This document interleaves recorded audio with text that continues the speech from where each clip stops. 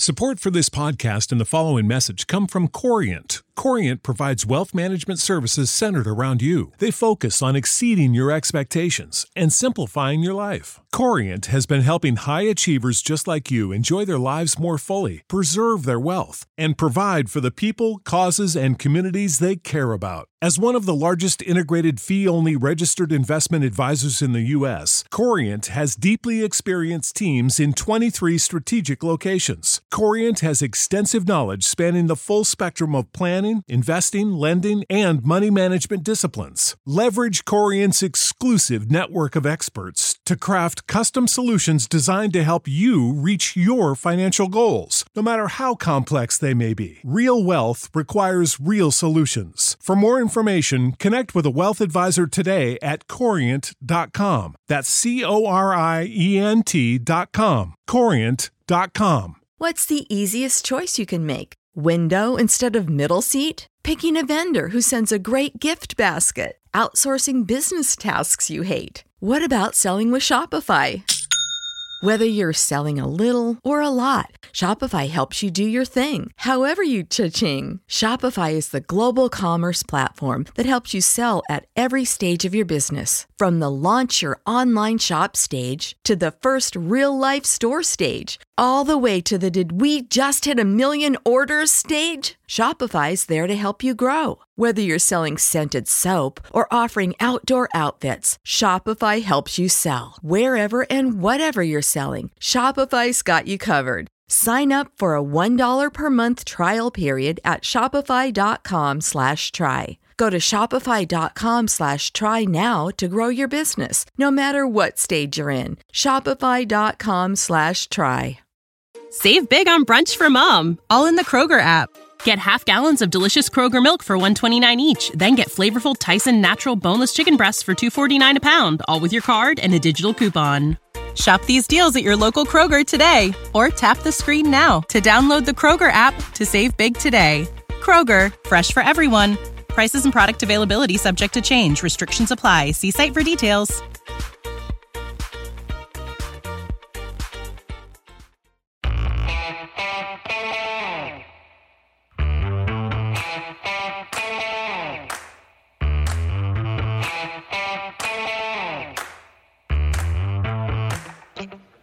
Hi, folks. Welcome to another episode of Film Study. This is Ken McCusick. We're here to continue our expectations series where we look at one offensive and one defensive player with a local analyst. In this case, a New York analyst, because that's where Dev Panchwal lives now. Dev, how you doing? Good, Ken. Thanks for teeing it up that way. I'm still not used to the New York part, but it's very true. I'm not local anymore. Miss the area very much. Miss seeing you at times. We had some in-studio opportunities, but that being said, this is a nice substitute. So thanks for making time for this. Yeah, this is since COVID. It's like this is an in-studio appearance for us. Is whenever we get to go face to face like this, and we have that available to us. Even though you folks out there can't see it, even when you're watching YouTube, you will only get a audio recording.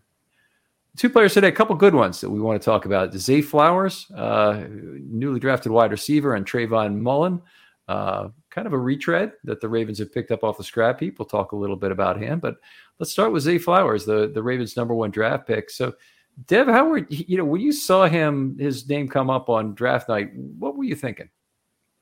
I was ecstatic. I didn't hide my happiness for the pick. I think a week prior or so, I'm going to say a week or two prior. Well, no, a week prior, I had a tweet on my Twitter account, something along the lines of who do I think the Ravens will take and who do I want the Ravens to take? And I think I predicted that they would take the corner from Maryland, and I don't know why I'm blanking on his name just off the top of my head, but yeah. But then Zay was the guy I wanted them to take. So for me, it was this is a guy I've been trumpeting since early in the off season, as far as the draft season is concerned, or the prior to the draft. And normally, Ken, I do read up and do research and all these things, prepare for the draft a lot more than I have. This year, I didn't do as much work, but Zay is one of the few guys that I actually paid attention to, and I love his game. So yeah, I was ecstatic when they announced him for the Ravens. I'm sorry, we have had our typical one mute error per show that comes up. But yeah, I was excited about the Flowers pick as well after it happened. And that was kind of muted, just like my volume was there for a moment, because the guy I really wanted was Emmanuel Forbes. He was, of course, taken number 16 by Washington. Sure. Fantastic corner, just a new Marcus Peters to bring onto the scene at a very weak position. And the Ravens went out and they got Flowers. I've warmed even more to the pick since that night, because I think that Bateman's injury is apparently, still in progress, and they may not have him for the start of the season. And Flowers is exactly what they need in terms of taking the top off the defense for a team that relies heavily on tight ends and an older receiver like Beckham. Yeah, that's a great point. As far as the injury protection, at the time I didn't really. It wasn't as much of a concern for the sake of it. And Banks was the corner I was blanking on. I'm like, wow, how did I blank on Banks? But yeah, I just love Flowers' game. And I think more than anything, Ken, I look at receivers in the past. I've always tried to kind of project how they might fit with the Ravens in terms of their on-the-field ability. I just love his mentality. I love the edge, the juice he plays with. And the energy, I think, is unique to who they've had in the past, give or take, right? I think that it's not been a favorable spot for receivers. Let's be honest. The fact that he invited and welcomed and I think genuinely after the fact had said how much he wanted to play here with Lamar. So those things came out after the fact, but before that, he's a guy that plays with an edge. He's physical. He'll go get the football. His size really isn't a factor for the way he plays the game. So those things really drew me in pre-draft. And I just thought his fit, his mentality is what they needed. The interesting thing, though, is I thought he would be gone before that pick. I think there was some rumors or projections to the Patriots that I think it was the 12th pick, even as high as the 12th pick, which really surprised me. I didn't think he would be the first receiver taken. I think so. That was one team that I thought could swoop in on him.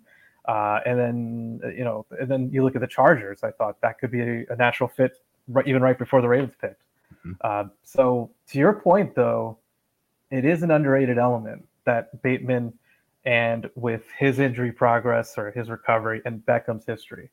With Beckham's history, with Aguilar's history, there's not a whole lot of guaranteed health in that group, certainly given the age and whatnot.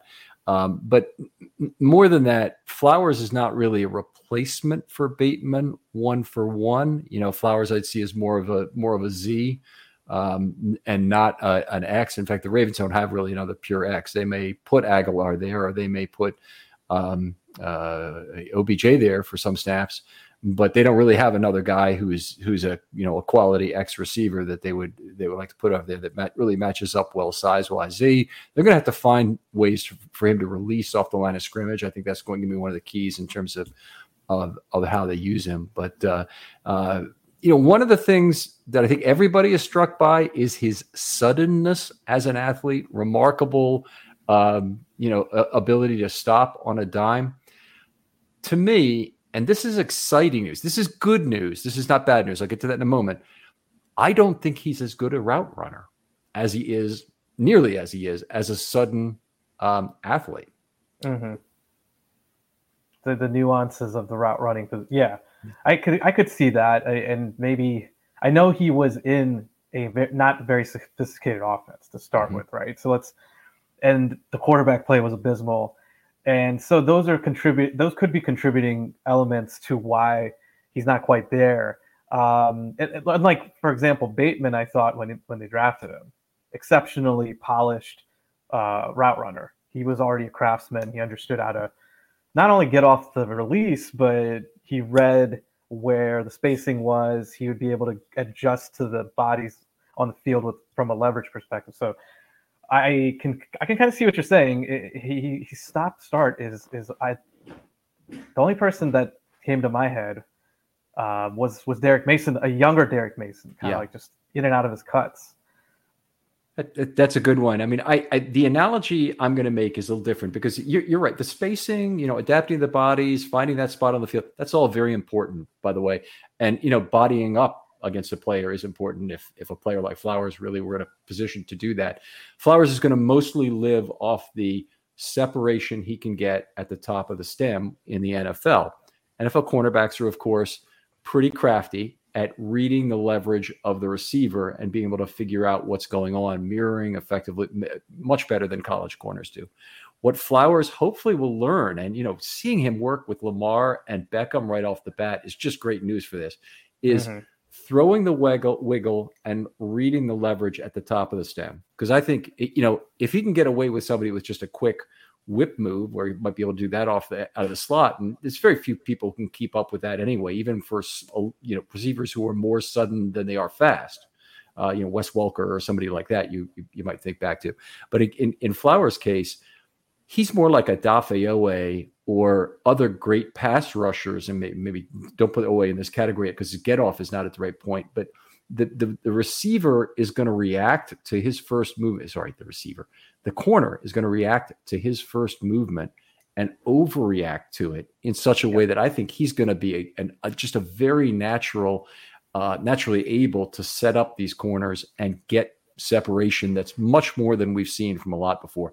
The guy, if you go back in years, Torrey Smith, maybe a guy who he could pair with in terms of ability at the top of the route.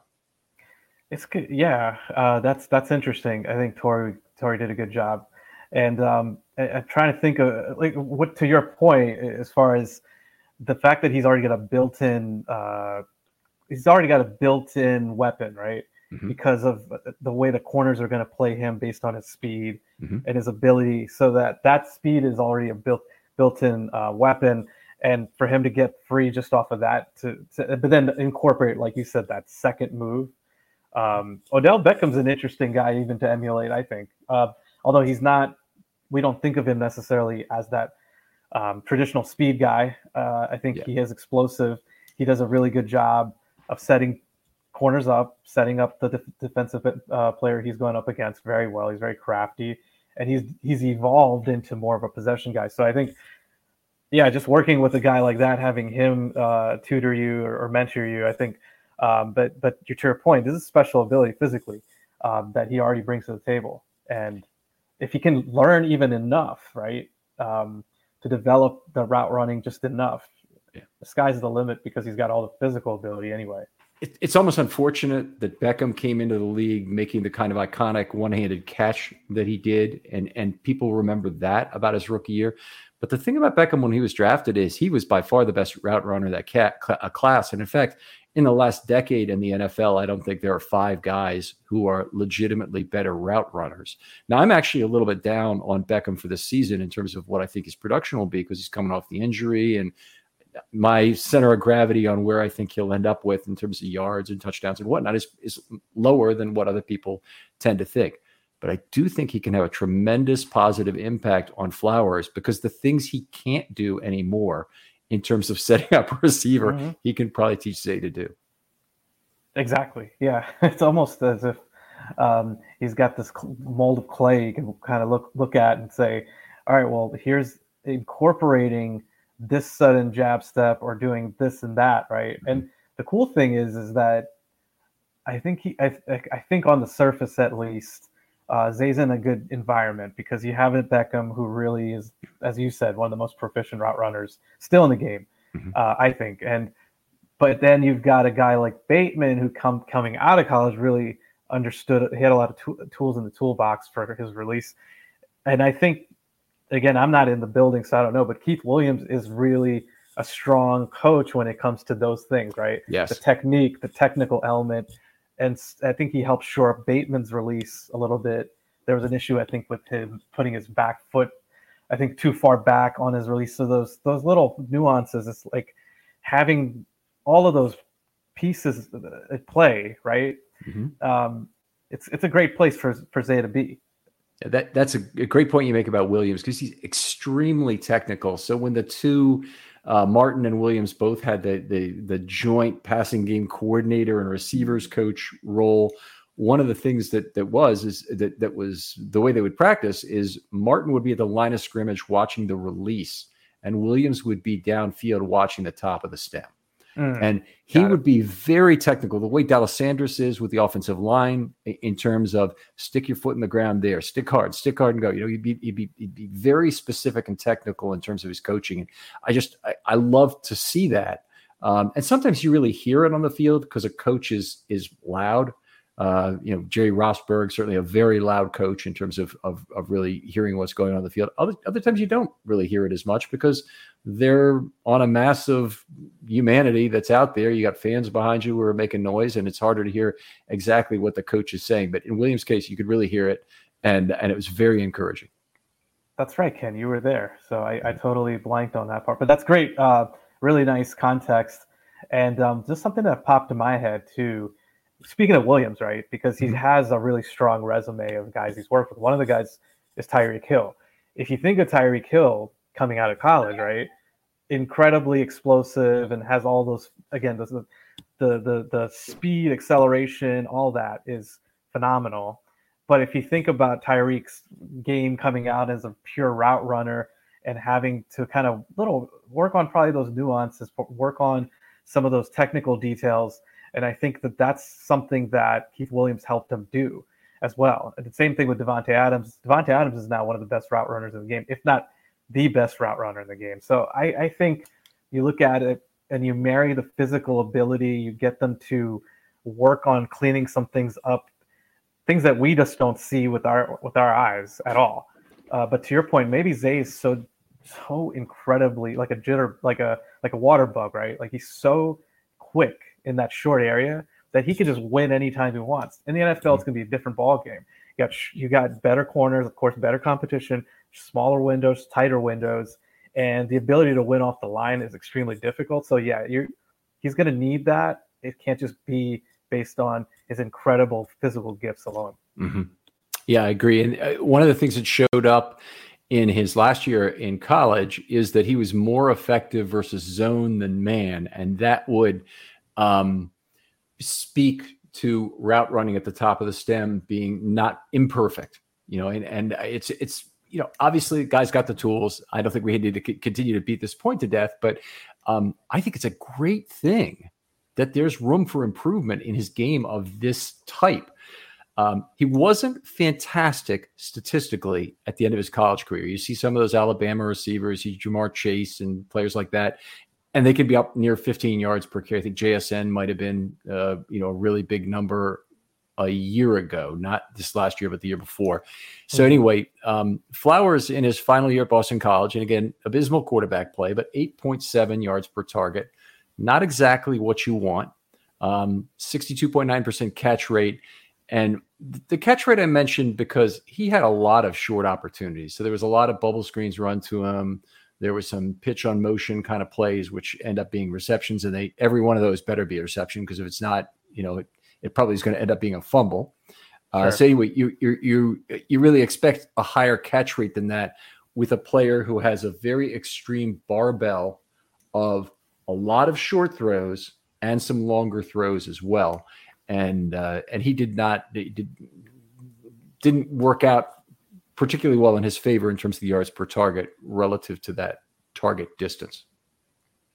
That's interesting. Yeah. And I know his hands are one of the things that he could work on, like one of his shortcomings. I don't, and it would have to be, leaning on all this film that I haven't quite frankly watched at Boston College, but is it a concentration issue or was it just he doesn't have the hands? I think if he could, and so you look at that and you kind of hope that it's a concentration issue more than anything. Was he just trying to get upfield quickly? Was he trying to do too much for his team because they had no other, again, we get back to the offense or the quarterback. The quarterback play, I think, affects the vertical game for sure.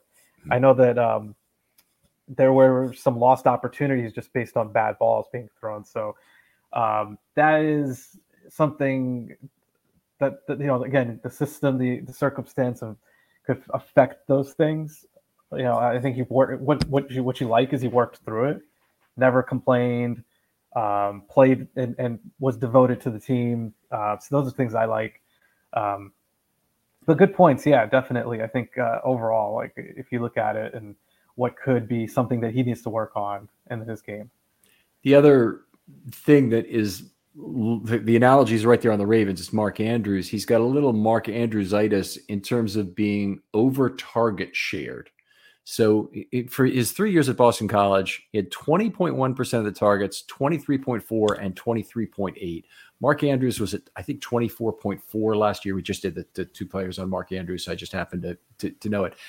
I've been kind of soapboxing that I think the best thing for Mark Andrews is a reduced target share and obviously a more spread offense that keeps, 90% of his real high value targets, but kills off 70% of his bailout and contested catch opportunities. So hopefully Lamar has other players he can throw to under contested catch situations, other first and second reads, and that'll also be helped tremendously if there is a wide receiver who truly draws safety attention. That's going to improve Andrews' chance not to get doubled, not to create interception opportunities for the opponents when Lamar throws to Andrews late. Yeah, that's actually so interesting that you bring that up, because a few weeks ago I was thinking about Andrews' ability to get a lot less coverage attention in general. And he is, and to the credit of how good he is, I mean, it kind of is akin to the Flacco factor with Bolden, right? Like, he's going to throw the ball, Lamar is going to throw the ball to Andrews in those contested situations because he's come through so many times. And he probably will come through, but you don't want an over-reliance on that. And so I think with what you said, just thinking through, I know these are little guys or smaller guys, but again, I get back to Beckham. He's kind of evolved his game, so he is more of a possession receiver now. If you look at what he did with the Rams, there was a lot of contested catch elements, not necessarily like going up down the field, but there were situations where he had to catch the ball in traffic, where he had to almost like a power forward position himself in front. Yep. And he came through for Stafford on third down in those circumstances. He leaned on Beckham in those circumstances. And you look at Zay and surprise, and if you look at Zay's game, again, he will fight for the football. So if you put it up, he will go get the football, and that's the Steve Smith factor. Steve Smith himself has said that, so he reminds him the most of himself. But those guys can actually, I think, take off some of the pressure for Andrews for the contested catches, and then you have Likely on the other side who can do some of that, and we saw some of that last year. So Mark Andrews has had effectively the same quarterback for 5 years. Now, admittedly, he did have some of Flacco in 2018, his rookie year, when he had a terrific year. But I just want to read the quarterback ratings for 18 to 22. When they threw to him in 2018, 120.5. When they threw to him in 2019, great year again, 108.3. 2020, 99.3. 2021, 95.0. 9 interceptions, by the way, that year throwing to him.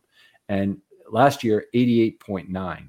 Now, there's a combination of things going on. There's some Tyler Huntley in there, who obviously is not as good, but there's also a lot of Andrews having to make bailout catches with multiple players either draped over him or in the area, being predatory in terms of they're looking for interceptions. So it's not a good situation when you have those kind of target concentrations. And if it were occur organically, I think he could actually have more targets because Flowers is peeling off coverage, and because Monken increases the play count dramatically on offense, both the pass count and the play count, both. So yeah. I think it's possible, but I think the key thing is getting rid of his target share, reducing his target share, so there's fewer of these real marginal plays. Yeah, I agree with that, and I know you put a lot into the number, the data side of it being that what's the value of throwing to Mark Andrews, right? Like, that's an assessment you can make. Like, obviously he's their best. Not going into this year, he's been their best receiver in any way, shape, or form. However, like, to your point, what the negative of that is the amount of attention the defense can give, and the fact that these other guys on the other side just aren't going to come through. Now, I think with all the other options that Monken will have, I fully expect that you're going to get more value from Andrews in different ways. And I think that there will be an opportunity to keep defenses on their heels more. which is a big part. Like you could key in on Andrews and you should key in on Andrews, because if I was the week one, I mean, you're looking at the Texans and the Bengals in week 2, you should still key in on Andrews because that's Lamar's guy until proven otherwise. Is he going to go to his other targets? However, I think if Lamar gets comfortable with everyone else and he gets acclimated to the offense pretty quickly, he's going to tear teams up. I think in no time that are keying in on Andrews too much. Mm-hmm. Yep, completely agree. Okay, so one of the things we saw from Flowers at Boston College was big yak plays. A lot of that coming back for the ball. Now, one of the models potentially for his rookie season might be Marquise Brown and what he did with the Ravens. I think Flowers it fights for yardage after the catch a lot more, and it comes in multiple ways. I mean, obviously Brown went down a lot and was really very conscious about injuries and taking hits, but Flowers also comes back aggressively for the football and then looks to U-turn and make plays. And I think we're going to see a player, I believe, who is going to be much more aggressive at trying to pile up yak. Yeah, absolutely. That's one of the elements that I looked at and I said the Ravens need this in their offense. In space, the ability to be an artist almost, like creatively, right? Like, going horizontal, making cuts and taking chances. They didn't have anybody on their in that group that could do that. Duvernay was very good and has been good as that orbit or, like the jet sweep guy, and he gets the ball and he gets upfield and they run some stuff for him, but it's all straight line. So I think with Flowers, it's an improvisation ability that is so unique. And the only guys I can think of, I'm not saying that, that he's there yet because they're the best of the best, but like Jalen Waddles or those types, you look at what Miami does with those types of receivers, and Hill I talked about, but like their unique ability to just turn a 2-yard play, as you said, into 20 or 30 and immediately puts the defense in a bind. So I think to compare him to Brown, that comparison's been made by quite a bit of folks, I think in the Ravens flock community or just kind of look between the fans and writers, etc. And yeah, he invites that ability, right, to break tackles and to gain yards after contact. Whereas Brown would, at times, you'd go to the sideline, he would dive and take a dive. So I agree, it's a missing element. It's also something that I think Monken has kind of alluded to, is that it's a big part of his offense, that space guy. And that's also why, Ken, I thought Flowers was such a good, like, if they were able to draft him, I thought that was a missing piece for sure, because of what he offers in space and what Monken could scheme for him and just put the ball in his hand and let him loose. You got two people who are going to be obviously, there's more people than that, but going to be incredibly important in making sure he has a fine rookie year. But you start with Lamar Jackson being a much better quarterback than he had at BC. So that's going to be a very good for him, obviously, no matter what. But slight upgrade. Yes, but the other thing is Monken, and I just think he's going to make much more transformative use. And I don't even know who the Boston College offensive coordinator was, but he obviously didn't have a lot to work with at quarterback. So there were limitations on what he could do.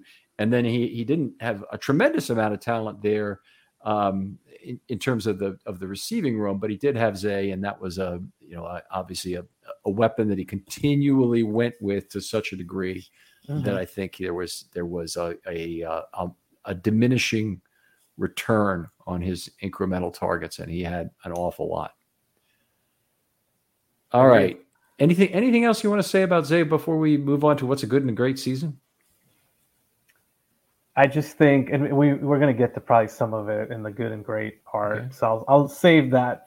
But to me, what I really, I applaud the team, by the way, just for going for him. It would have been safer, I think, to go in the directions we talked about before, like defensive back, cornerback. There were some good talent still on the left on the board at that point, and I liked that they kind of looked at this and said, let's just amplify an area that we don't have quite. And even if and I know there was some discussion about the number of slot receivers in this draft and how there wasn't, that standout, do everything alpha necessarily, like you said, the X and the Y. But I think ultimately just his element, the explosiveness that he brings is it's so tremendous. I think it's going to pay off. And then hopefully, he has the opportunity here also with a couple of veterans in front of him, including Aguilar, who I think is going to be a lot more involved in this offense and be leaned on than I think some fans are giving credit for. But he's got a great infrastructure. He doesn't have to shoulder the load or be great immediately. So I think that's going to help him too from a developmental perspective. All right. I got one other thing to say that it's not going to show up in the good or great, so I thought I probably will go to it this year, is that he has a punt return background.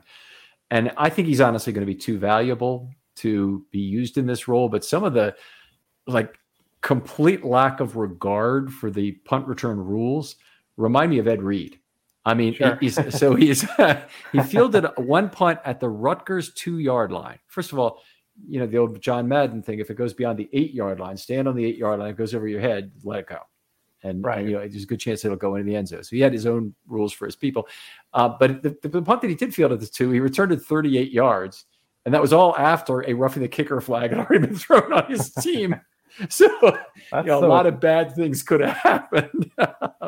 So I don't really see him in that role, but we probably get to see him at some point this summer out there, fielding some kicks and punts. Yeah. Good anecdote. And well, again, his game lends to that, so it makes sense. He is a punt returner kind of guy, but I'm sure it's a good backup option if they need to go to that well with Duvernay, who is terrific, but had some flubs towards the end of the year, some weird decision making. I think he'll still be fine, but he is in the contract year, so I think that's a nice.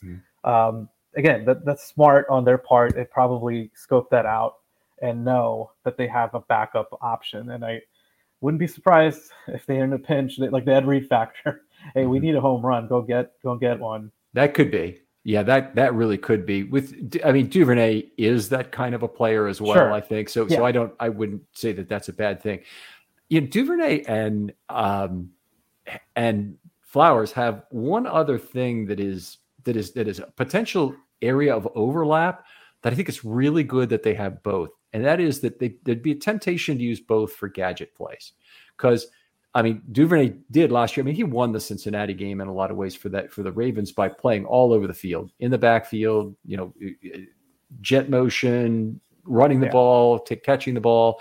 He had great hands for the year. He had really good catch rate. He had a really low drop rate. He's really pretty much the only Ravens receiver with a low drop rate. Aguilar is one of the worst in recent NFL history. I don't know if you knew that, but not surprised. Yeah. I'm not surprised. It's more of a technicality at that point.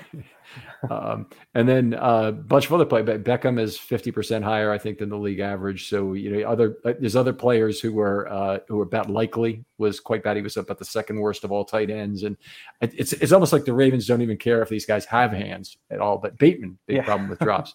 So hopefully Flowers will come in, and that won't be a central issue that we'll look at. But it certainly was with Marquise Brown, and he had issues with it as well. So he could still be effective, obviously, even if he does. But here's the point I wanted to make about the Duvernay Flowers offset is that I think Flowers is terrifically important to this offense as a lid lifter. And I think you want a lot of his route decisions, route options, the what he is trying to show to the opposing guy more than what he's designed, what the play is designed for, are short, long deals, or deep over and long, or multiple dig and long. All of the possibilities that basically include the possibility of a long route being included, a 9, a post, a deep over, whatever it might be, that would require safety help. The more that there are of those, the better. Well, how does that play into Duvernay? As long as you have another guy who can run your gadget plays and stretch the field horizontally, that's going to make a player like Zay more effective, but it's also going to make a player like Andrews more effective within that grouping, because he gets the help in terms of the horizontal spacing and the help in terms of the vertical spacing. And you don't have to use the same player, because you can't, to do both things.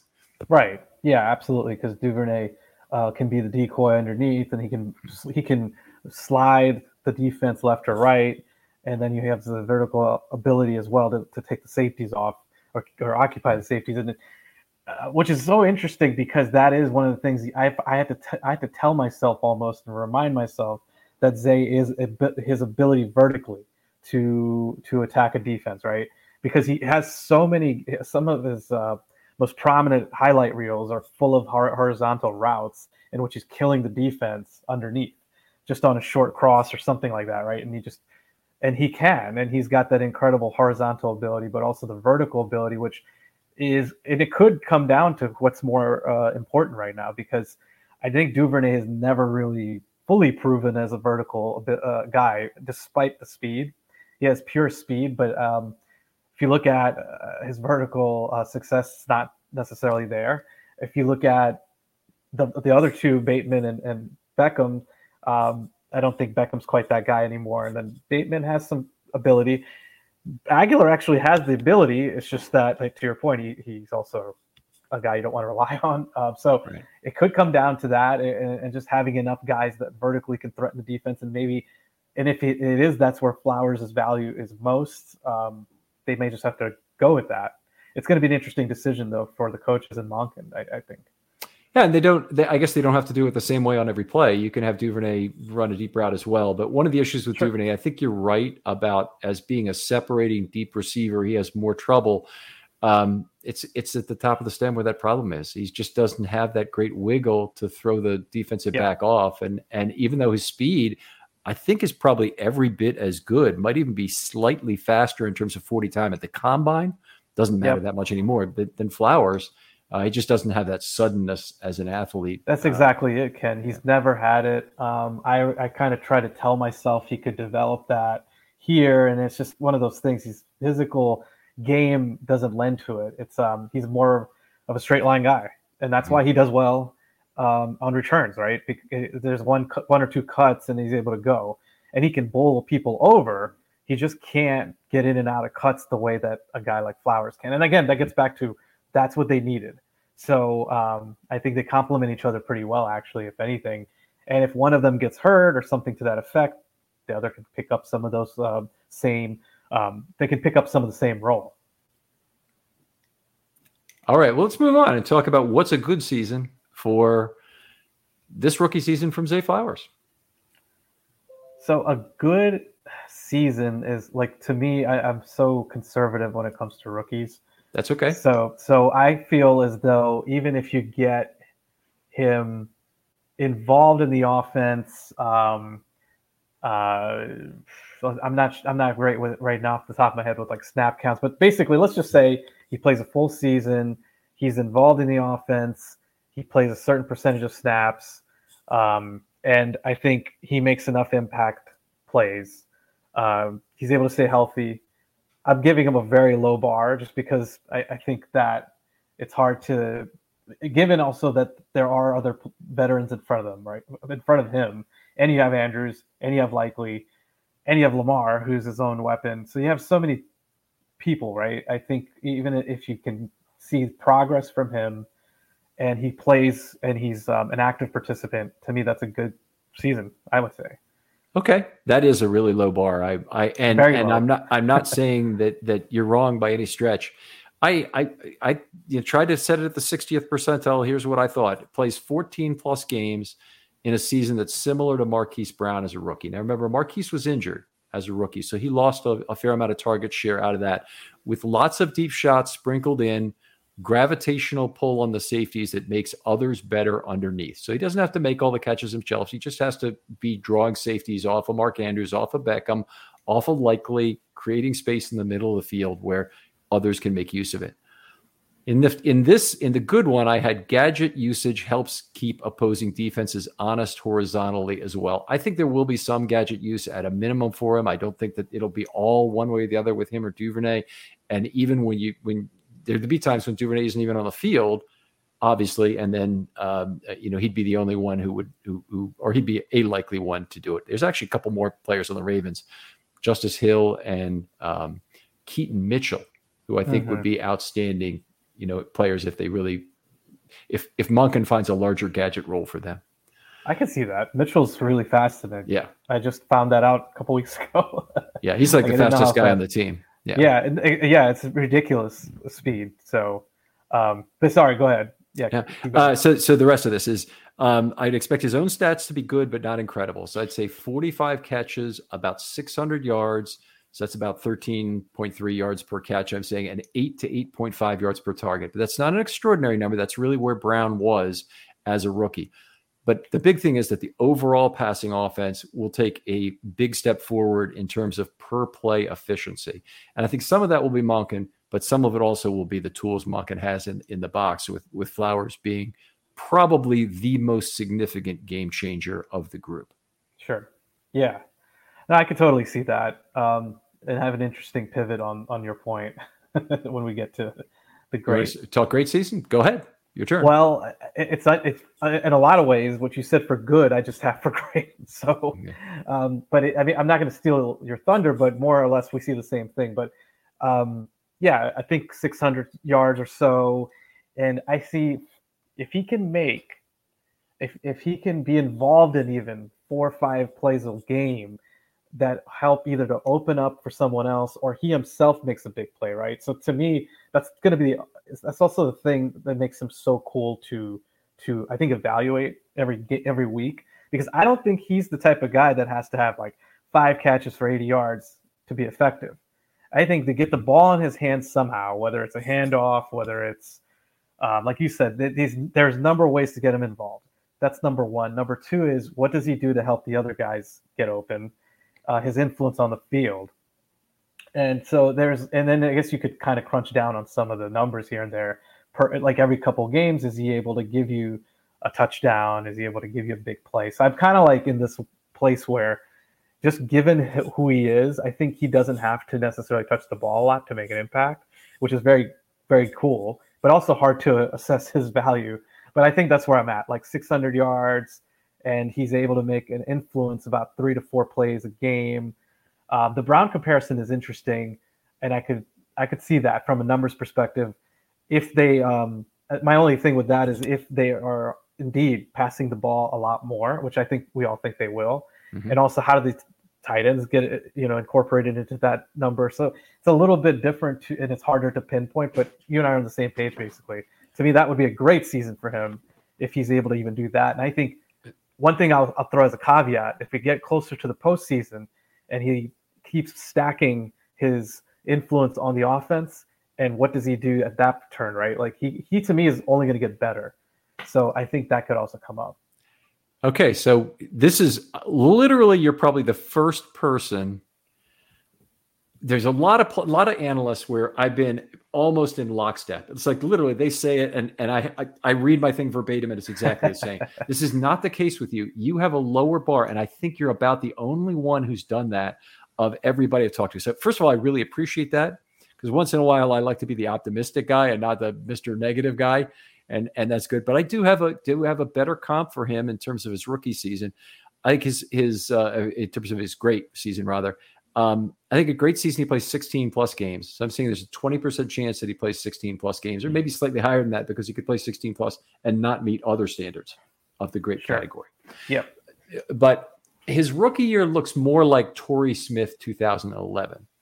So 50 catches, a yards per target of 8.5 to 9.5. I think Torrey was about 8.9 as a rookie, but he had a fairly low catch percentage and something like 16 yards per target. Not saying he has to get all of that. 7+ TDs, and he becomes one of the key players, if not the key player, opposing defenses have to game plan against. And I think that will do so much for the Ravens if that ends up being true, because obviously, when you game plan against a wide receiver, the thing you're game planning with is your safety help. And that's exactly what we're saying we need to get from him is safety help, or perhaps means the only way to contain him is to basically play zone and allow him to have his catches, but minimize the impact of yak and whatnot. But whatever reason they end up game planning for him, I don't see how it could be bad for the Ravens. That was the AB treatment, is basically keep him harnessed, right? Yeah. And the Ravens did a very good job of that, actually. The way they played him, they tackled him, they made sure to tackle him, to corral him. So you're right. But what does that do for everyone else? How does that open up opportunities elsewhere? I got a little more in terms of greats. I'm sorry, I want to go back to this in a second. So as the season wears on, he's too valuable to be used as a gadget player. And that role goes to another player, Duvernay, Mitchell, Hill, whoever it might be. And his targets gravitate to longer A dots. I think that is a very big key. If we see a big A dot from him, he's used primarily as a deep threat, or it's, as I said, Mason is the ideal comp in Ravens history because he ran a lot of hitch routes, but he could make that corner pay with an occasional go route or a stop and go that would be very painful. And remember the Tennessee playoff game, he scored that first touchdown. Is exactly that sort of a situation. I think the other thing is that his success makes any period without Bateman manageable. And that's also why I'm very bullish on him, is that I think we're going to not see a full season out of Bateman. And unfortunately, I think that's going to mean that the microscope and the game planning is going to be largely on Flowers' shoulders. That's an interesting point. And that's also something as far as where I was projecting him to be more conservative / lower bar.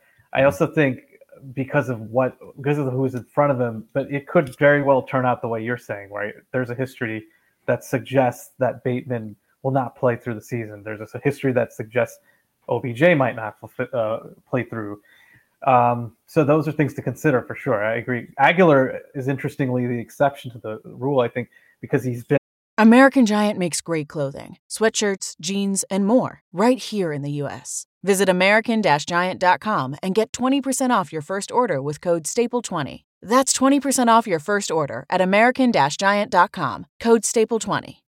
Without the ones like you, who work tirelessly to keep things running, everything would suddenly stop. Hospitals, factories, schools, and power plants, they all depend on you. No matter the weather, emergency, or time of day, you're the ones who get it done. At Grainger, we're here for you with professional-grade industrial supplies. Count on real-time product availability and fast delivery. Call, click Grainger.com, or just stop by. Grainger, for the ones who get it done. Healthy, and I think that's one of the reasons why when they did sign him, I was one of the few that was like, I think this is a pretty good move after my initial hate for it, like the day I could see this. Yeah. So the sixth round comp pick lost, and you froze there for a second, but I wondered if that was part of the hate for it. That's definitely part of my hate. And then I added hate when we just did the Aguilar expectations thing. And he really had a year you need to flush the toilet on last year in terms of just trying to forget it. 3 years ago with Oakland, he was pretty damn good. Over 10 yards per target, which is very rare. It's only happened, I think, 5 times now in Ravens history, with Bateman last year being, it depends on where you set the minimum targets, but with Bateman being the last of them. So he is a legitimate deep threat potentially, but he's also near the bottom in a lot of important metrics, including passer rating throwing to him last year. And, is it all Mac Jones? I'm sure it was some Mac Jones. I'm sure it was some probably scheme that just wasn't perfect for him, probably try to fit him into some role where the Patriots just didn't have the perfect receiver to fill that role. But on the other hand, it was not a very good season. And now, he's a 30-year-old guy roughly who you have to look back 3 years to the last time he was really good. And that always concerns me. Yeah, those are fair points. I think it's interesting. He played well at the beginning of the season. I think it was the first quarter of the season, but then I don't know if that offense, they didn't even really have a system or Patricia was calling the plays. It's just so bizarre. Mm-hmm. It's almost like, did they even know, to your point, like, did they even know how the pieces should work together? But anyway, yeah, I think he's definitely on the downside of anything that he's been, which isn't a whole lot, but I love him here in this role. I really do. And I think he does bring a slot component to the offense that the other guys do, but his is that he's purely been slot at times in his career. So that's pretty cool. They can work with that, and I think they'll do a good job with him. Here's my question for you. If they need him to be the X early in the season, can he do that with Beckham maintaining probably a slot role? I think they can do it game to game, potentially like flip those roles, but I don't think they can lean on that 100% every single game, but I don't think that that's going to happen anyway. I would imagine Monken being, and again, everything that we've heard about him and being it's so good with personnel groupings. I think he's used a lot of variations of 3 receivers and things like that, right? So I think that I would imagine they'll flip the roles more. I don't think you could rely on it, but yeah, game specific situations, yeah, I could get with that. All right, well, great. Let's move on and talk about Trayvon Mullen. Kind of an interesting pickup. Anyway, his 5th season now. He turns 26 in September, so he's still pretty young. And obviously, he's a cousin of Lamar. We don't know how much that played into the signing. I did not know this until recently, but his contract is effectively fully guaranteed. There's a small pro rata per game bonus that's like $152,500, but effectively his contract is fully guaranteed. Now that has implications. Yeah, because that means the Ravens are almost certainly going to keep him. And I know there are people out there who will hear, well, but Ken, what about sunk cost? Because you always talk about that. It's true, but when you have to fill out a 53-man roster, that $1.08 million has to be then replaced by somebody else. So it's not an easy choice to get rid of that 1.08 when you're so tight in terms of total cap dollars and total cap health, frankly, for the foreseeable future. Yeah, that's a pretty significant chunk of money, if anything. Mm-hmm. I agree. And then what level of player are you getting to replace him at that cost? So no, I think that's pretty interesting. I didn't realize it was to that extent that they had that much invested in him. Yeah, so played 2022 for Las Vegas and Dallas. Only played 160 snaps. It's a small sample size, but 137.3 passer rating against him was last year. So what he did play was not good. He did, he's kind of a prototype size corner. He ran 4.46 when he came out of Cincinnati, 6'1.5", 199 at that point. Those were his combine measurements. He listed 6'2", 200 today. He's drafted number 40 overall in one of the early Mayock drafts. I think that might have been the first Mayock draft where they had the 3 first-round picks that include Cleveland Farrell and a couple other guys. Right. And Damon Arnett, maybe it was that year as well.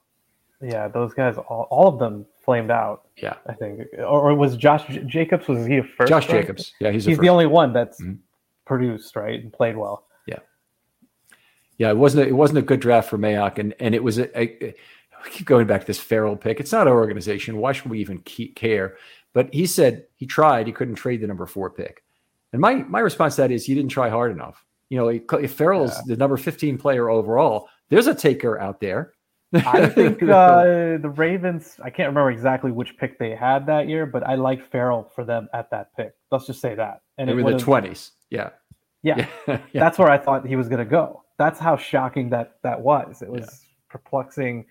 But that was a disaster of a draft. That's probably up there. That's got to be up there in recent history in terms of just total hit, swing and miss. You really do tend to get fired if you have that many consensus busting picks, the way Mayock did in his early tenure with the Raiders, with David Arnett being another obvious one. But Bill Belichick, took Strange. It's not Curtis Strange. What's the guy's name? The center. Cole Strange. Cole Strange, yeah. Yeah, the offensive line. Yep. So Cole Strange was an oddball pick for New England. But Bill Belichick has so much, coaching and front office currency in the bank. He's at no risk of getting fired for it. It's like 100%. Him going for a 4th and 2 way back when he did. It was the right play. People didn't know it yet in football at the time that was a really solid choice. But he has enough currency in the back. He can say, you know what? Sometimes I'm just right and all of you are wrong. And you're right. Yeah, no, that makes it even more interesting. And I think they really emphasized guys that tested well, right? I think that all those players had the same profile. They tested very well.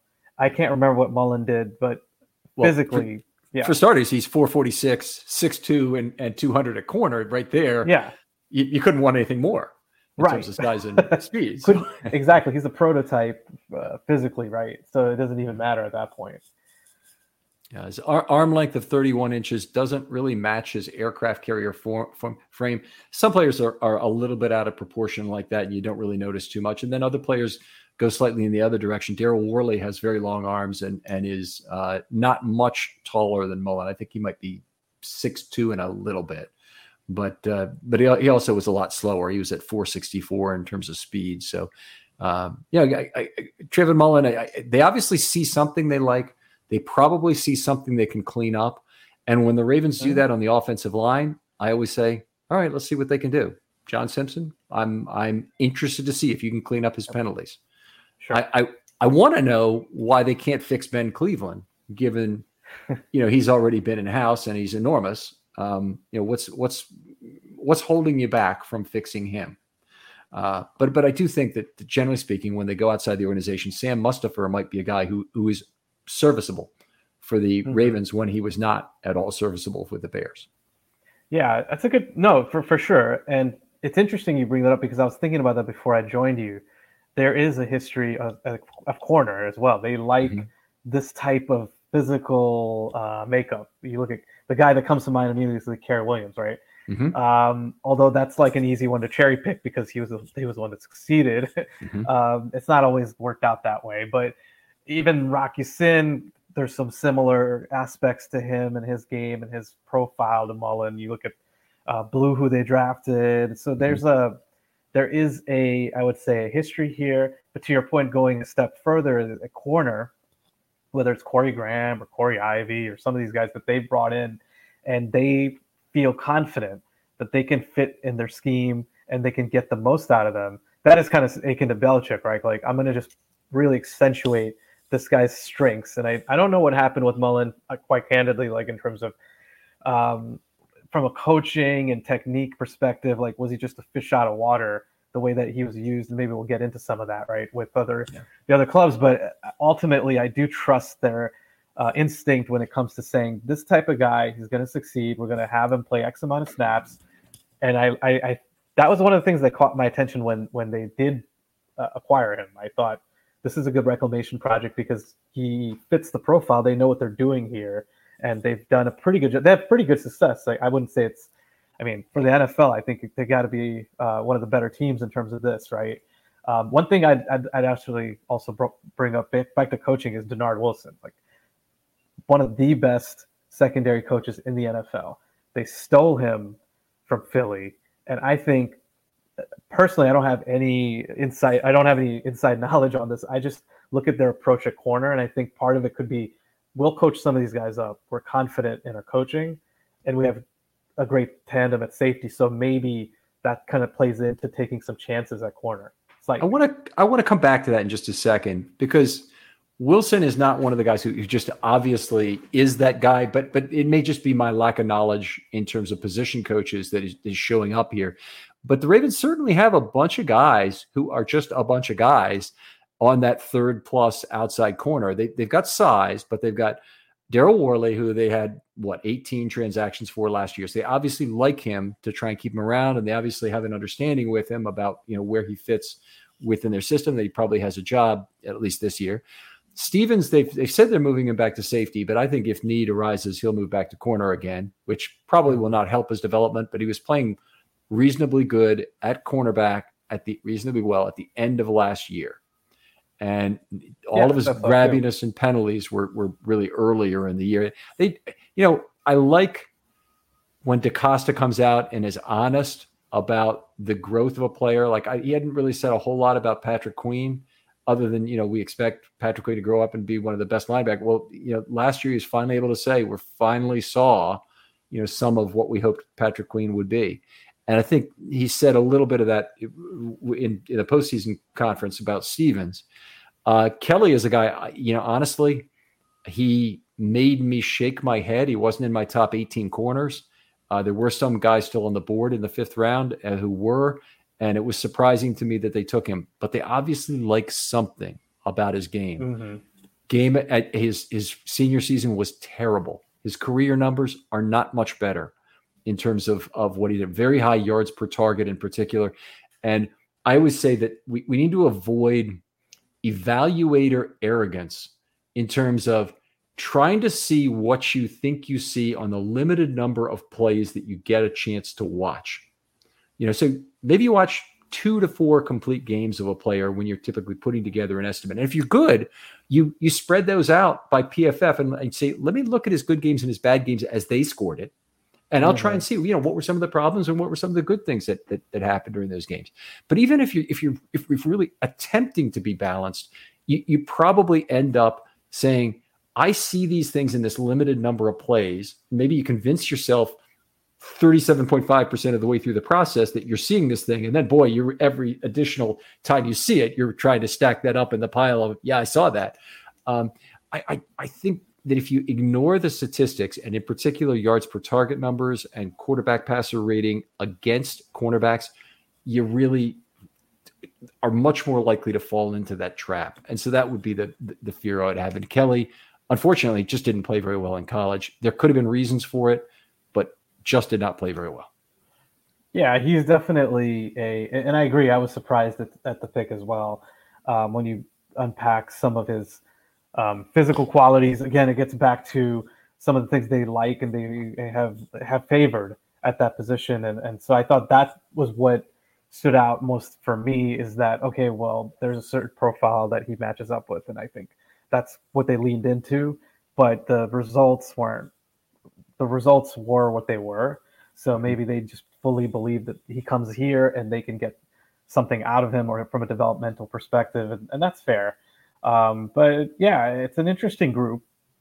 There's nobody that you feel very confident in that's going to be a solid, like, you trust starting cornerback and just lock that side down. I feel that there will be a lot of rotation and matchup play involved. And that's where Mullen, if he can show up and he can play to his potential, I think he's got a role as much as anybody else, right? I think that it's a great thing. And Worley brought up, and all these guys up and down. I think JD is like, if he can just stay healthy, I think he has ability physically. Again, we're talking about just, that's it. Like, we don't have anything to go off of other than that. But yeah.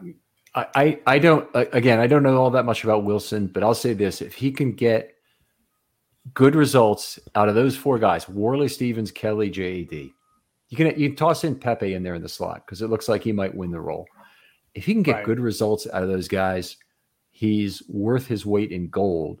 And what I'll say about generally position coaches is, right now the Ravens are entering a very cap constrained environment for the next however long Lamar Jackson is here. They're always going to be short on cap, and every player decision is going to have to be put under the microscope in terms of, can we really afford this player, and how does it affect the cornerstone players we have in terms of keeping them as well?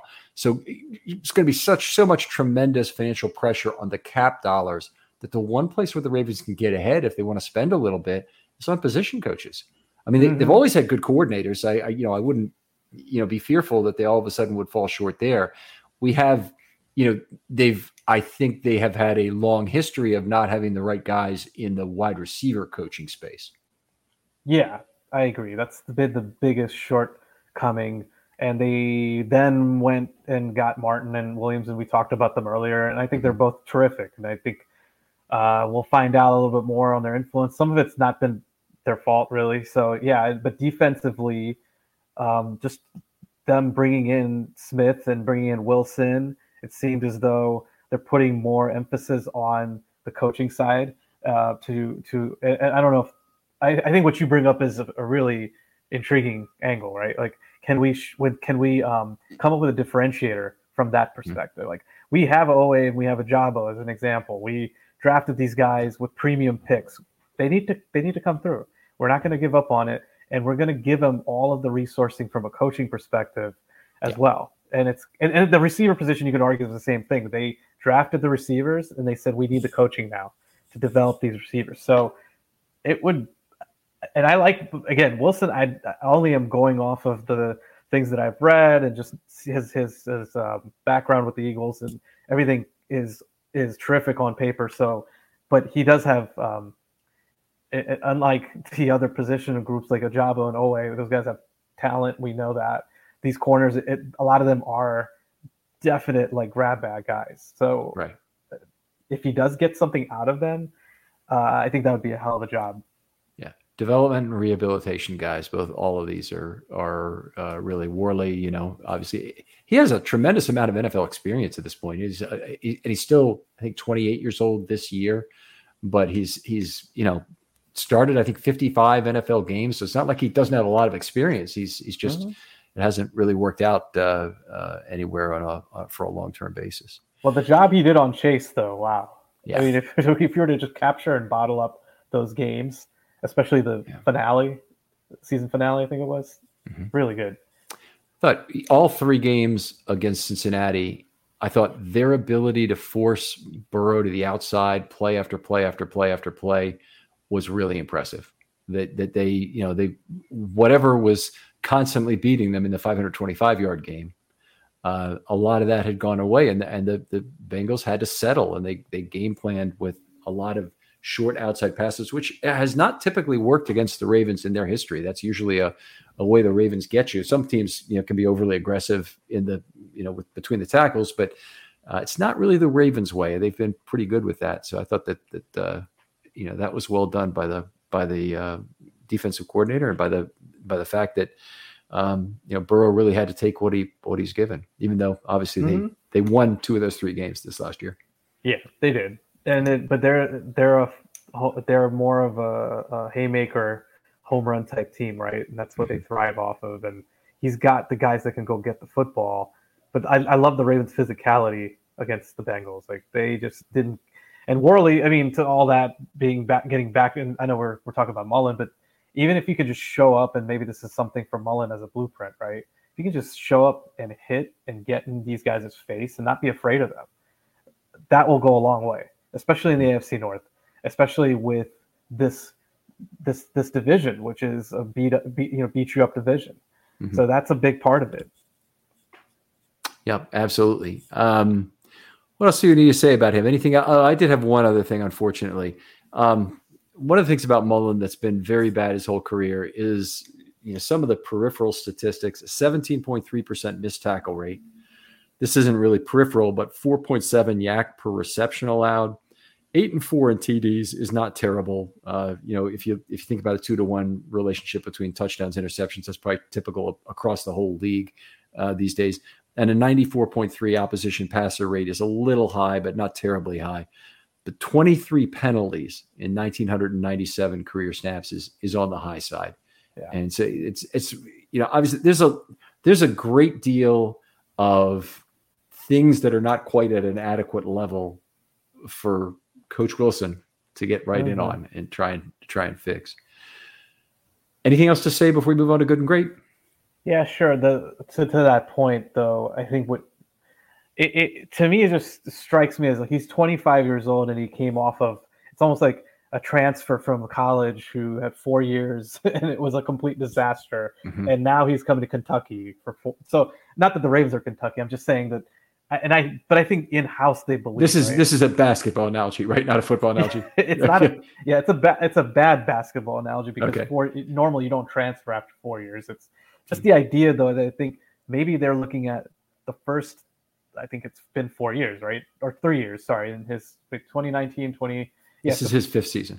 Right. So getting into the 5th season, where he's been, they're just gonna chalk it up to maybe he needs to get a change of scenery. We have a good system. We have some good coaching, and I think that could play a part in the fact. To your point about Wilson, right? Like, what does he have to work with? Can he clean these things up? I don't think he's ever going to get to that, whatever his promise was as a 2nd-round pick. But can he get to a functional level? We'll talk more about the predictions, but yeah, I think that's the goal, maybe. Right. But yeah, let's get into it. Very good. They made a bigger commitment to him than they did to any of the other guys at the bottom. In a sense, they've still got draft capital on Kelly and JD. But go ahead. A good season for you. What does it look like?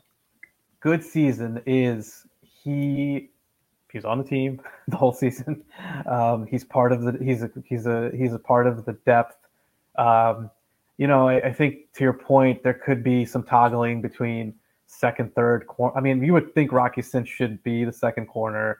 I just can't rely on that, like as far as from an injury perspective and things like that. But if he's like at least fourth, right, or something to that extent, like he's fourth or fifth between Worley, and he is a reliable guy. He will be asked to jump in at times, maybe start a couple games, but he's a fixture in their depth chart. He's a reliable backup. I think that's pretty good, and I think if he can, he can contribute on special teams as well. I mean, we're not getting too deep into the weeds on that, but yeah, I think I would imagine he has to be a pretty good player on special teams to some extent, and I think that would be a pretty good season for him, all things considered. I think that's very reasonable, and I was similar, so I'll just read mine directly here. Emerges from a crowded set of cornerback hopefuls as the fourth or fifth outside cornerback behind Yasin Humphrey and another who may be acquired. There's Worley, Stevens, Kelly, JD that are going to be competitors for that fourth and fifth spot, I think. Makes the team initially. If he doesn't, obviously the salary is lost. There's no reason for him to stick around. There's no reason for a handshake deal because he's already earned his money. So the Ravens are have to pick him up again at market value effectively if they let him walk or if they cut him at the end of camp. I think he probably will see some snaps as a fourth or fifth player because injuries occur. It's very natural. You said all this that maybe he starts 2 games. I think that might be a reasonable number, but that his coverage is near the league average, whatever snaps he gets, and that actually is a pretty big step up. But it is, I guess, if he beats those other guys out, we're already getting a little Bayesian with ourselves in terms of once he's beaten all those guys out, he probably has improved his game. At least to the point where you could expect his actual performance on the field to be better. And so I'm not saying at the league average. I'm not saying above the league average, certainly, is a good season. I'm saying he doesn't kill the Ravens by being a replacement or below replacement corner when he's in there. Yeah, I agree. And that's the mark of what we're expecting. I mean, again, for what they might expect, can we plug them in for a couple of games confidently? But all of the factors that we talked about, like between pass rush, safety help, they're going to control some of the environment for him or like help him, you would think. And some of that could play into it for him to play to that level. And I think that's a fair point. I think it's a fair assessment, like that they can be confident in him as a reliable replacement option. Turn it up a notch. What's a great season for him? Great season. He honestly grabs the starting job. He is a number 2 corner. He's a fixture in the lineup. I think Kerry Williams is the model, to be honest. Like, I don't expect that from Trayvon Mullen. I want people to know before I get tomatoes thrown at me and I get that, I'm comparing him to Kerry Williams. I'm just saying, yeah, there's an opportunity here. I don't think Rocky Sin is. I like Rocky Sin a lot. I really liked the signing. I just don't think he is a set it and forget it guy. I think there is an avenue to be a starter. I think he can turn his career around, Trayvon Mullen. Those things are still available if he's a starting corner. He is somebody they can rely on in man coverage situations, maybe depending on scheme, depending on what they need to do. But he can hold up downfield. He can use his physical tools to bother some of these bully receivers that they might face. Jamar Chase, for example, is a guy they're going to face twice a year. Deontay Johnson, who's very good and is able to get to those contested balls, and you might not think about it, right? But like Pickens is a big dude that is going to be physical. So again, can he do that? Can they confidently rely on him in those circumstances? And I think beyond that, I don't know if he's much of a playmaker. I would just be happy with some good coverage and play more physical than what you said. If he's giving up yards after catch or missing tackles. Yeah, is he missing tackles? That can't happen here. Like he's gonna have to clean that. To me, is an area where if they can't clean up everything else, at least give me a guy that's physical, will hit and stick his nose in there. That's what Worley did. For all the stuff we've talked about, like he did that, and so I want to see that from Mullen. All right, that's a very high bar you've set for Mullen there, and I was going to make a joke about you, it means I kind of am making a joke that you can't see the screen that I'm seeing of Dev, but his face just turned purple and has a 95 on it because I think that's about the percentile result you've just described in him taking the number 2 role. It's not impossible. It isn't impossible. And I think some of yours is born of a distrust of Rock Ya-Sin, which I think is probably justified. And I think it's also part of the reason why the Ravens are going to go get another outside corner before they go. But maybe another interesting thing to talk about before I dump into my grade here would be, can the Ravens afford to play defense with 3 outside corners with relatively similar styles? They're not all at the same level. Humphrey's a much better player, obviously, but he uses baseball bat arms. He's not a find the ball in the air guy as much. When he does find the ball in the air, it's usually coming off his man to make a play on the ball. A little bit like Jimmy Smith in some respects like that, but definitely handles the sideline well. I think of Ya-Sin as being that guy. I probably think of Mullen as being that sort of a physical player, though Mullen's had a few interceptions career, 3 or 4. But being a guy who is more physical than he is a ball skills guy. We've been so spoiled by having Marcus Peters here and how well he worked with the fact that the Ravens were setting up pressures with blitzes, with stunts, and getting in the quarterback's face, forcing a throw, and then he knew just what to do with that in terms of jumping a route or doing whatever he had to do from the back end to see what was happening. That's exactly it. His football IQ, his intelligence, his ability to understand circumstance and what he can and can't do based on that, right? Like the backside coverage or the blitz they might have dialed up and how much time he has to jump in. And it's just another level altogether. And I don't know if these guys they're not going to have Marcus Peters' IQ, but even a fraction of that. And can they kind of mix and match in a way where they can compensate for some of it? I think that's a fair question and a fair call out. And we'll see, because part of it is they also have, I think and I get back to this point, I do think that they are looking at the safeties as well as part of this. Yeah. Maybe with Peters, like you could say if we have marginal safety play, he can still be relied on to just handle himself on one side of the field. But you flip it the other way and you have more marginal cornerback talent, can these safeties cover up for that? I think it's an interesting dynamic. I could see the arguments for that approach, especially from a cap and resource perspective. That it's cheaper to get a safety than it is to get a good corner, and so you should. Yeah, I mean they've spent a ton of draft capital and a ton of actual cap at the safety position, but they have a remarkable set of safeties at this point in terms of. I really like Geno Stone. I think he can help the team, and one of the questions about that is, do you make the decision on whether or not Geno Stone is on the field based on how much Kyle Hamilton can still help you in the slot? And I think that's where I have to take a step back and say Geno Stone's a fine injury replacement, but the most important decision here is where's Kyle Hamilton going to play and have the highest chance to be a superstar, just because the multiplier on that is so high relative to the payoff could be so high in terms of getting him to the right spot. Oh, I agree. He's an interesting player because he's so good at everything for the most part. So then you have to kind of figure out like, where's he going to really excel and take off? It's not an easy decision. So I'm curious to see what they ultimately decide, or I'm sure they don't have to make it. And Harbaugh always says this, right? It's not it's not a scenario where you just say he's a strong safety. I mean, they will play different spots and it's a little bit more of a hybrid role. And that's what the NFL has turned into. That being said, where does he end up fitting more often than not is one of the questions. That and the Zay Flowers question. Where does Zay Flowers fit more often? Like, where is he going to be at? So I love that. I love the question that's open-ended.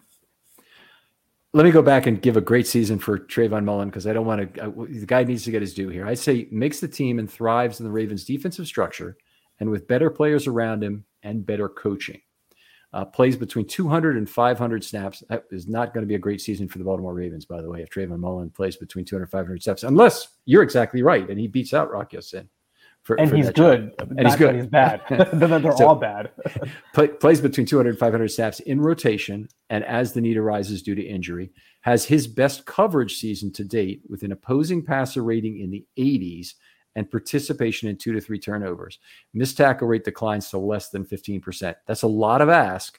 Some of it, if he plays, a fair amount, his missed tackle rate better go down to that. Oh yeah, that's still pretty high. Absolutely. So, what we're asking, I think you're lower on him, which is understandable. I'm not saying I'm higher on him. It's just more of a pathway thing, like we talked about. I think there's a path, and the talent is there. So it's a total turnaround of his career and what he's done to this point, which is very optimistic. But it's not to say it hasn't happened in this league. We've seen there are use cases where guys go to the right place and they turn things around and they realize their potential.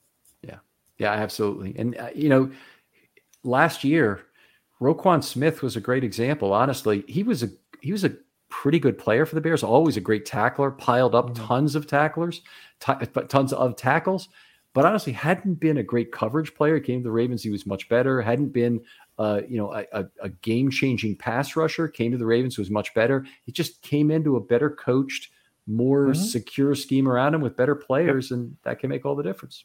I'm a big believer in that, Ken. A lot of the debates that I get into, they're not debates necessarily, but just conversations more so. If it does come up on Twitter, it will be around how good or bad a player really is based on the environment and what they could do if they're in the right environment, as opposed to the alternative, which you said. You look at the Raiders. They've just been abysmal, right, in a lot of ways. So it's just hard to really, even with Rocky Sin, right, like he was good on the Raiders for that stretch. So what could he do with a team that is a lot more like functional, and like what are the pieces that are surrounding him, and what could he as much as I said about Rocky Sin, he could even take his game to another level. It's possible. How do you then use that to turn it around to ask the question of, can we really depend on this receiver who's gotten to work with the Chargers offense, say, and Justin Herbert for these years? And I try to think of a really good quarterback. Joe Burrow doesn't quite have the arm strength that I would, put him in that class, but a guy who plays in a great system with other great receivers and a very good quarterback. Do you ding that guy appropriately in the same way? Saying we're pulling him out of, the adult pool, and we're putting him into this, mud puddle. I've become better at that than I would say a couple years ago, where I'm looking at everything as positive. Now, I think you do have to also go the other way and say, can this guy be the go-to receiver? Juju Smith-Schuster is I think the primary example of that, right? Has he been good? Yeah, he's been pretty good. Has he been what he was with the Steelers with Brown? No, right? And it proved itself out when he got what he got. I think he's done pretty well for himself from a contract position, and he's been paid very well. But he's just not that guy. And for a stretch, people thought he could very well be that guy. So I do think that has to also be considered. And a lot of the things that we're talking about with Mullen, it could very well be up to him. Like it could be because maybe he was in the right situation and he was getting the coaching, and he just didn't. He's just a guy that's not going to work out in this league, and we'll find out. I don't want to make it sound as though that's not a possibility. There's a very good possibility of that. It's just, but the Ravens vet people before they come here, whether they're rookies and they have those interviews, or if they're signing somebody, they certainly talk to the player before they, just make an offer sheet to the agent. And they're just a bunch of players out there who can still fool you, and know how to say all the right things. And the guy, if you're an Orioles fan, the guy who fits this mold exactly came to the Orioles 50 years ago in one of the worst trades they ever made, and that's Earl Williams, a guy who, a catcher who Earl Weaver constantly wrote about the book. He devoted about 8 pages in the book. It's what you learn after you know it all that counts. Fantastic book, by the way. Management Text. If you want to give that out at work, it's out of print, but you can still find it on eBay and places like that. But it is about 8 pages on Earl Williams that is just the most hilarious stuff you'll ever see in terms of a guy who is just constantly talking about reforming himself and whatnot. And then the next moment he's leaving the hotel right as he's coming in, as Earl's coming in at like 12:30, and they got a day game the next day. So it's just, see some of this stuff go on. So it hopefully in the case of Mullen, he's ready to play this year. Totally. We hope so. I mean, it could happen. They've got some good track record for that, but let's see. And he could easily also be what he's been. But you don't lose anything. I think you said the financial investment, but I think in the grand scheme, there's a lot of upside. Yeah. It's good. I think it's probably a good gamble as well. And if he ends up the fourth corner, I think they've won on the gamble. So we'll look and see what happens there. Outstanding. Just so much fun talking football with you, Dev. So much very deep insight on these players. Really appreciate you coming on, taking the time with us. I know it gets more and more difficult as you are a relatively new father, right? Correct. Yeah. 14 months. So I would say I still fall into the definition of that, but yeah, it's been a great ride, and he's amazing. My son, Krish, and family life, but I think what I enjoy about our conversations, the free forum, and just kind of like we can pivot in all these different directions. Mm-hmm. That's what I can do now. And structure wise, it's tough to commit to things. But when we do get together, I love the fact that we have this wide, expansive conversation. So thank you for having me. And I look forward to talking to you again. Hoping during the season. Yeah, I hope so too. Or even before. We'll see. Sure thing. Tell folks where they can find your work online. Sure. Everybody that I think I interact with on a consistent level, it's still on Twitter the most, at DevPanchois, my Twitter account and my handle, and I tweet more often than I write these days. However, I would like to plug one of the articles that's near and dear to my heart. I did on Chuck Smith, the Ravens. We talked about coaching, right? The Ravens' new outside linebackers coach, his influence potentially on Ajabo and Owe, and I went into all three of them, looked back at last year in terms of what Owe did and some of the things that I think Smith can help with given his pedigree. So check that out. I have it pinned on my profile. It's my last Russell Street Report article, which I didn't mention at the top, but I also still write for Russell Street Report as well when I guess the inspiration comes to me, just like if Ken sends an invite out, I'll jump on this pod from time to time. So that's where you can find me on Russell Street Report and or Twitter. Great follow on Twitter. Make sure you follow Dev. He's very active there. And still following the Orioles at all, or are you not really an Orioles fan? I'm such a disgrace as an Orioles. I am a fan. It's just I've been really bad about baseball in general, and in terms of like my attention going into it. But I am rabidly excited to see what they're doing, and I love the way they built the team up this way, and a lot of the philosophy through the draft and just development wise what they've done, and it's great to see it for the town. I'm not there, but I'm sure it's electric, and I know you go to a lot of their ball games, and so I'm a big fan from afar, and I always will be an Orioles fan. So, but I have nothing to contribute on the subject, Ken. Okay, no, that's fine. I was just wondering if you were still watching. Twitter is an interesting place, but there's always somebody who wants to trade Jackson Holiday for 3 months of Shohei Ohtani, and or actually 2.5 months at this point, and I keep shaking my head at it's the same currency is undervalued in both cases, but draft picks for the Ravens, we should just give a first and a third for this guy, and he'd fix our wide receiver room kind of thing. Well, there's nobody who's worth a first and a third of veteran players, pretty much, and you want the 30th best wide receiver in the league for that kind of thing. It's the same problem with the Orioles now have a ton of prospects. Everybody thinks if we don't take this chance to trade every one of them, or to trade most of them, or to trade at least some of them to get the talent to take them over the top. It's all about the windows, but I think you and I agree on this. I think because we've talked about it before, there is so much luck / one play, 2 plays. I know baseball is a 7-game series, but a team, so many of these teams that have come out of nowhere to win each year, right? Basketball may be a little bit more predictable, I think, in terms of just the NBA, and like you normally see like the top 2 or 3 seeds win, but no way in football, right? Like they win, but the point being is that the playoff run is filled with plays that have nothing to do with your talent. Sometimes it just has to do with a few plays here or there, and I don't think you carve up your assets, your future necessarily immediately just for that window, because it's not really about that. But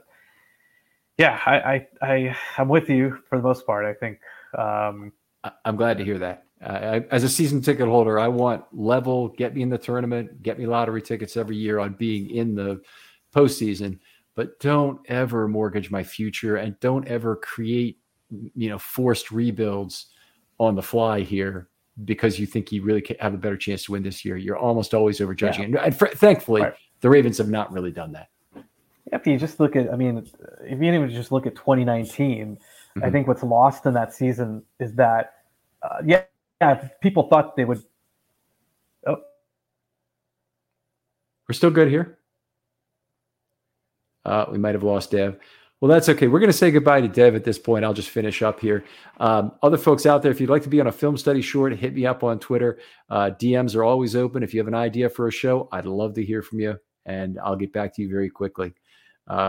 Thanks again, Dev, for coming on. Always a wonderful friend, and glad to see him again, get a chance to talk to him. You probably get a sense of just how much we enjoy talking football together from this episode. And I hope anyway that shines pretty clearly.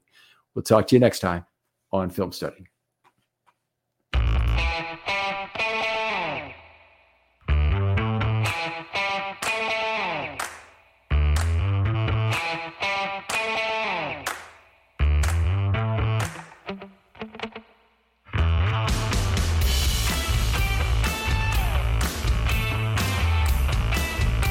You know how to book flights and hotels. All you're missing is a tool to plan the travel experiences you'll have once you arrive. That's why you need Viator. Book guided tours, excursions, and more in one place. There are over 300,000 travel experiences to choose from, so you can find something for everyone. And Viator offers free cancellation and 24/7 customer support for worry-free travel. Download the Viator app now and use code Viator10 for 10% off your first booking in the app. Find travel experiences for you. Do more with Viator. When you need mealtime inspiration, it's worth shopping Kroger, where you'll find over 30,000 mouth-watering choices that excite your inner foodie. And no matter what tasty choice you make, you'll enjoy our everyday low prices, plus extra ways to save, like digital coupons worth over $600 each week. You can also save up to $1 off per gallon at the pump with fuel points. More savings and more inspiring flavors make shopping Kroger worth it every time. Kroger, fresh for everyone. Fuel restrictions apply. Save big on brunch for mom, all in the Kroger app. Get half gallons of delicious Kroger milk for $1.29 each. Then get flavorful Tyson natural boneless chicken breasts for $2.49 a pound, all with your card and a digital coupon. Shop these deals at your local Kroger today, or tap the screen now to download the Kroger app to save big today. Kroger, fresh for everyone. Prices and product availability subject to change. Restrictions apply. See site for details.